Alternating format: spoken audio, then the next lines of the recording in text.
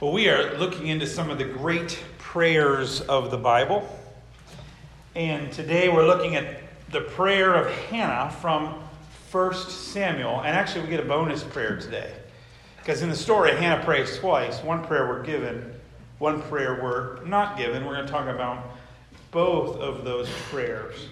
But before we get into the prayers, let's talk about the story. Let's put the prayer in the story, and let's put the story in its time and in its place. Now, this is right at the beginning of 1 Samuel, which means right after the time of the Judges. Now, in the time period of the Judges, Israel has the promised land. They've won the promised land. The problem is that they haven't done a great job of kicking everybody else out. And they don't always follow the way of the Lord. So there's this cycle that happens in Judges, where everyone, the text says, does right in their own eyes. And they just start doing whatever they want. And then God gets upset with that. And to bring Israel back in line, he uses another people. So one of the people that's sort of around Israel, one of the neighbors. And the neighbors sort of come in and start pushing Israel around. And then eventually they repent, they cry out to God, and God brings them a judge, sort of a hero to rescue them and then to sort of rule over them and bring them in line. And you know some of these judges. Who are some of the judges? What judges do you remember? Samson. Everybody gets Samson first. Gideon. Anybody remember the story of Gideon? There was a woman judge named Deborah. So there's all these really kind of interesting, wild characters in Judges. But what happens is the judge comes. They do this to rescue Israel. And then afterwards, Israel basically goes back to doing the exact same thing they were doing before. They would do whatever was right in their own eyes, and this whole cycle would start again. That's why we have so many judges. It just keeps happening and happening. Basically, it's not working. We're in like the same cycle, and it's kind of some cool stories, kind of some cool characters, but it's not working. It's not going anywhere. And so now we're coming to the end of the time of the Judges. We've proven that the Judges don't work. So the question is, what's next? And we open the book with this story of this woman named Hannah. Her name means grace. So Hannah has the name Grace, but doesn't actually feel in her own life like God has been really true to that name. Like God has been really graceful to her. She doesn't have any children, and in those days you needed to have children to carry on your line. And her husband actually has taken another wife, called Peninnah. And this is actually very common. It sounds really weird to us today, but in those days, men sometimes had multiple wives. It normally didn't turn out well, by the way. As you can imagine, the Bible never says not to do it, but every time somebody does it, it's bad. So Peninnah, maybe Hannah's husband marries Peninnah because she can't have kids. And he needs to have a kid to carry on the family line and take care of the property and that kind of thing. And so he marries Peninnah. The thing is, Peninnah does have kids. And so then there's sort of this rift that happens between these two wives, as you can imagine might happen. But in this case, Peninnah would tease Hannah, provoke her. Text says it would irritate her, and the word literally means thunder against her. So the idea is she would just all the time be jabbing it. Hey, Hannah, look at my kid. You know what I mean? Hannah, I look like I'm the good wife, huh? You can imagine day by day by day. The text says that Hannah would just weep because of her loss, because of her grief. She wouldn't eat. She's in a serious, serious state of depression. So she goes to this place called Shiloh. Shiloh is where the tabernacle is. You got to remember, we don't get a temple until Solomon. We don't get Jerusalem until King David. So at this point, the temple that had been carried around in the wilderness is at this place called Shiloh. So that's where people would go to worship. She goes to Shiloh and ends up, after a service, just sort of despairing, weeping near the tabernacle. She's whispering to herself and she's praying. And it's actually pretty bold, right? To pray on your own. I mean, in those days, you prayed through the priest. You prayed through the liturgy. You did pray by yourself. But here she is. She's weeping. She's praying and sort of whispering to herself. And she's promising God, if only you would give me a child, I will give you back my child. I will give you my child, dedicate my child to you for his entire life. Now, Eli, who is the high priest at the time, sees Hannah praying this prayer. And let me read the exchange because it's really kind of funny. And Eli said to her, how long will you go on being drunk? Put your wine away from you. Okay, so he sees this woman like shaking, crying, whispering to herself, and he's like, come on, you're going to drink by the tabernacle?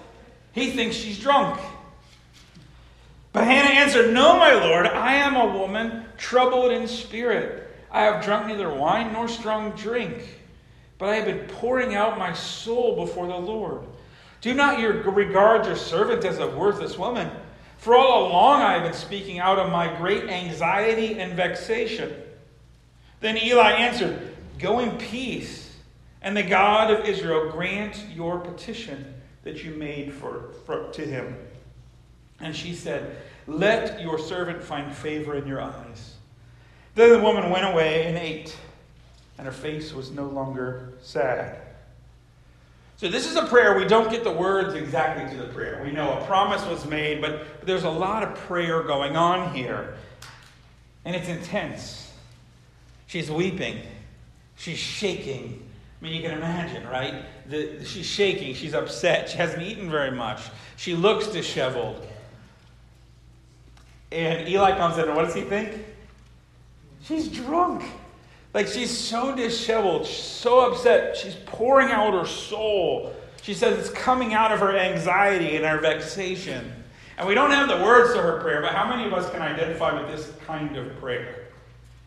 Okay, have you ever wept like this? In fact, in a room this size, there's at least somebody in this room has wept for the same reason that Hannah has. They weren't able to have the children that they wanted. People in here have wept because they lost their children. People have whispered to God in anxiety and vexation over all kinds of stuff. We've had these moments, haven't we, where we pray like this. Where if somebody walked in, we'd be nervous what they thought of us in this moment of prayer and desperation. And we don't get to know Hannah's words for this prayer, but we know her prayer is answered. In the immediate, Eli gives her a blessing. Right? Eli gives her a blessing. And what's amazing about it is that actually the blessing of Eli is enough for Hannah to calm down. It says she stopped weeping so much. She ate. The blessing of another person was enough to sort of get her through at this moment. And then in the long run, God remembers the prayers of Hannah. She does get pregnant. And she has a son. And the text says that sometime after she had weaned the child, which normally in those days, maybe 3, and maybe a little bit after that, so maybe about 4, she goes and takes the child back to Shiloh, to the tabernacle, to do just as she promised, to give him over to the Lord. And so she sees Eli and she says, hey, remember me? Like you remember me? I was that woman crying. And she said, look what God has done for me. And actually she gives her son over to Eli to be raised for the priesthood. Now, we didn't have Hannah's first prayer, but in 1 Samuel chapter 2, starting in verse 1, we do get a prayer of Hannah when she gives the child over to Eli. So let me read this prayer. And Hannah prayed and said, my heart exults in the Lord. My horn is exalted in the Lord. My mouth derides my enemies because I rejoice in your salvation. There is none holy like the Lord. There is none beside you. There is no rock like our God. Talk no more so very proudly. Let not arrogance come from your mouth. For the Lord is a God of knowledge, and by him actions are weighed. The bows of the mighty are broken, but the feeble bind on strength. Those who are full have hired themselves out for bread. Those who are hungry have ceased to hunger. The barren bore 7 children, but she who has many children is forlorn. The Lord kills and brings to life. He brings down to Sheol and he raises up. The Lord makes poor and makes rich. He brings low and he exalts. He raises up the poor from the dust. He lifts the needy from the ash heap to make them sit with princes and inherit the seat of honor. For the pillars of the earth are the Lord's, and on them he has set the world. He will guard the feet of his faithful ones, but the wicked shall be cut off in the darkness. For not by might shall a man prevail. The adversaries of the Lord shall be broken to pieces. Against them will thunder in heaven. The Lord will judge the ends of the earth. He will give strength to his king and exalt the horn of his anointed. This is the word of the Lord. Thanks be to God. Now, I don't know about you, but this is not what my prayers sound like. Anybody else? This is really not what my prayers sound like. In fact, it's odd if you think about it that this prayer has very little to do with the actual situation going on with Hannah and the child. I mean, there's definitely some connections, right, about the barren having born 7 children, but she didn't have 7 children. She had 1 child, right? Not 7 children. Maybe there's some stuff in here about being proud no more. Maybe she's talking to her fellow wife, right, who's gone at her. But really, most of the prayer doesn't seem to have that much to do with her prayer. And if you followed along your Bible, you would have noticed that this is actually indented differently. So in the Bible, narrative is written like paragraph. It just kind of keeps running on. But when we get to what's called prose, which could mean poetry, which could be song, could be liturgy.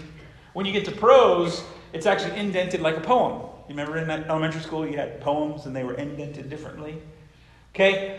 So this is actually indented differently. This isn't just a prayer. This is like a song. It's like a poem. So what is this doing? Now, there's been a lot of debate about this, and we're not quite sure. We can't be quite sure. Some people have said, well, this is in the Bible, so this is what Hannah prayed. She was just inspired to write this great form of poetry, and somebody else was inspired to write it down word for word. I don't know. Some other people have said, well, this is a later insert. That maybe there's this psalm, this liturgy that somebody put on the words of Hannah, or wrote later based on what Hannah's original words were. But I also wonder if it's possible that this was actually a psalm or a song in Hannah's day that she sang or that she said for herself. Right? Like this amazing proclamation, like something great happened to you and you bust into amazing grace. And I wonder if she saw herself in this psalm. Whatever you want to do with that, there are some really neat connections between her story and what's going on. This jubilant praise and excitement and thanksgiving on the victory of God. And it actually does make a lot of sense, however it got here, to connect this prayer with Hannah. The prayer has 3 parts, a beginning, a middle, and then a conclusion. The beginning sets up the prayer. My heart exalts in the Lord. Okay, my heart is exalted in the Lord. My mouth derides my enemies. I rejoice in you. So the tone of the prayer is set high. I'm excited. I'm happy. I'm praising God. Here we go. The middle goes into praising God for more specific work. Now again, it's not actually specific to Hannah per se, but there's a definite theme going on in the prayer. The theme of turning over, of upending, of a great reversal. Bows of the mighty are broken, the feeble find strength. Those who have a lot of food are now working for food, and the hungry are full. The barren have 7 children. The one who has many children is alone. The Lord kills and brings to life. He brings down, he raises up. The poor are made rich, and the low are exalted. The poor is raised up from the dust, and the needy ones come in an ash heap. Everybody see the theme, right? A reversal, a turning over of fates. It was this way, and now it is flipped upside down. And Hannah praying this prayer, maybe if it was a liturgy before her, said, hey, that is what happened to me. The fates of my life were flipped over. The conclusion of the prayer then goes to a promise or a statement of underlying truth in the psalm.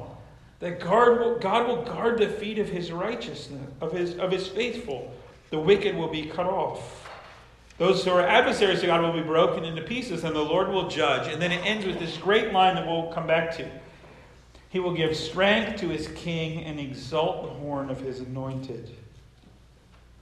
So Hannah prays this prayer, dedicating her child to the priesthood. And do you know who this child is? Anybody know who this child is? What book of the Bible are we talking? 1 Samuel. Okay, this is Samuel, everybody. This is Samuel. This is the birth of Samuel. This is a huge turning point in the story. He's got 1 and 2 books named after him, 1 and 2 Samuel. Samuel was this huge hinge in the Bible because the text says that actually Samuel, when he grows up, judges Israel for a time. So Samuel is really the last judge. Then the people complained to Samuel, because Samuel was also kind of a prophet. And so Samuel does what the people want, even though Samuel suggests that it's not a good idea, and he anoints for them a what? A king. Okay, this is the start of the kings, everybody. This is this huge turning. And Samuel will be the last judge, and then he will anoint 2 kings. He's going to get to anoint King Saul, and then the second king, while Saul is still alive, King David. Okay, so this prayer of this insignificant barren woman who prays this little prayer that the priest thinks she's drunk. And she has a child, and then she prays this mighty prayer talking about this upheaval and turning over of the world. And actually, that's exactly what's going to happen through her son. This huge overturning, this changing. No judges anymore, no kings. And you follow the story through then. Well, King David becomes an archetype of the perfect king. But all the other kings don't ever quite live up to David. David doesn't even live up to David, if you remember the story correctly. But the promise is that there's going to be an anointed king. Remember, she talks about an anointed king. There's going to be an anointed king that's going to come, is going to be even better than all these other kings. And that's who? Jesus, right? So Hannah, in her prayer for her child, is not just in this overturning between judges and kings, but she is setting this major swing that's going to end up with Jesus. And it is fascinating that if you follow the story through again, what you find is that Jesus comes from a pretty special pregnancy too, doesn't he? An even more unlikely pregnancy. And if you follow that story through, you find that Mary prays a prayer. And it's called what? Anybody remember the name of the prayer? The Magnificat. Okay, we as Protestants tend to skip over a lot about Mary. We tend to skip over this prayer. But it's a pretty amazing prayer that Mary does. And it's kind of like this prayer of Hannah. That it's very liturgical. Has all kinds of themes that really are way beyond Jesus. And like picking up on all this stuff that's sort of happening. We call it the Magnificat because it starts, my soul magnifies. The word is Magnificat. In Greek, it's the first word. So it's actually not that original of a title. It's just the first word of the prayer. Let me read a few lines from the Magnificat that Mary prays. He has shown strength with his arm. He has scattered the proud in the thoughts of their hearts. He has brought down the mighty from their thrones and exalted those of humble estate. He has filled the hungry with good things, and the rich he has sent away empty. You see, Mary has this prayer of exuberant praise, and it is obviously inspired by Hannah's prayer. I mean, there's some distinct quotes here where she is definitely alluding to Hannah's prayer. Why? Because Mary is in the middle of a great turning, a great upheaval, a great reversal. And won't that be a big theme for Jesus? Reversal? How many of you can think of reversal words that Jesus uses? Remember, the last will be first, the first will be last, the least will be the greatest, take the lower seat. I mean, Jesus introduces a kingdom that's upturned. It doesn't work like the economy, it doesn't work like the kingdom of the world. And yet that was set up Not just in Mary's prayer, but way back in Hannah's prayer. We can learn a lot from this prayer. We need to learn to pray prayers of gratitude, of thanksgiving. We need to realize that God's work in our own life isn't just in our own life. But if God's answering my prayers, if God's with me on something in particular, God is also answering prayers in this much larger story. How much of your prayer is thanksgiving and gratitude and praise? Most of the time, our prayer is a lot, I want, I need. If we're really a little bit selfless, they want, they need, they want, they need. But how much of our prayer is really praise, gratitude, thankfulness? And I love how Old Testament scholar Walter Brueggemann talks about this prayer. He says, songs of praise provide buoyancy and keep the world open. I love that idea of buoyancy. You know what I mean when I say buoyancy? Right, that you can float. That when you think you're sinking, when the world is getting you down, when you're drowning like Hannah in your anxiety and in your vexation, that prayers of praise like this can help you float, can give you buoyancy, can give you a hope. So pray for reversal, pray for upheaval, pray for a turnover.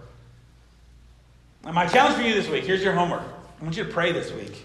You should be praying anyway. But specifically this week, pray a few times a day. And I want your prayers to be mainly praise. Okay, 75% of your prayers, or your prayer time, praise, thankfulness. And if you need to pray for something, try this. With a little more buoyancy in your prayer, pray as if it's already happened. Like actually, if you need to pray for something, pray as if it's already happened. Like thank God that He's going to answer. Lord, I thank you that you already know that so-and-so is sick, right? Lord, I thank you that you already know that my bills are in trouble here or that, something's going on at work. You already know, and I thank you that you're going to answer. Lord, give me the patience to see your answers. Do you understand how much buoyancy that would give you? Pray for bad things in positive ways. Gives you a sense of buoyancy. Hopeful prayers. Just take a look at your prayer life. See if your prayer looks a little bit like Hannah.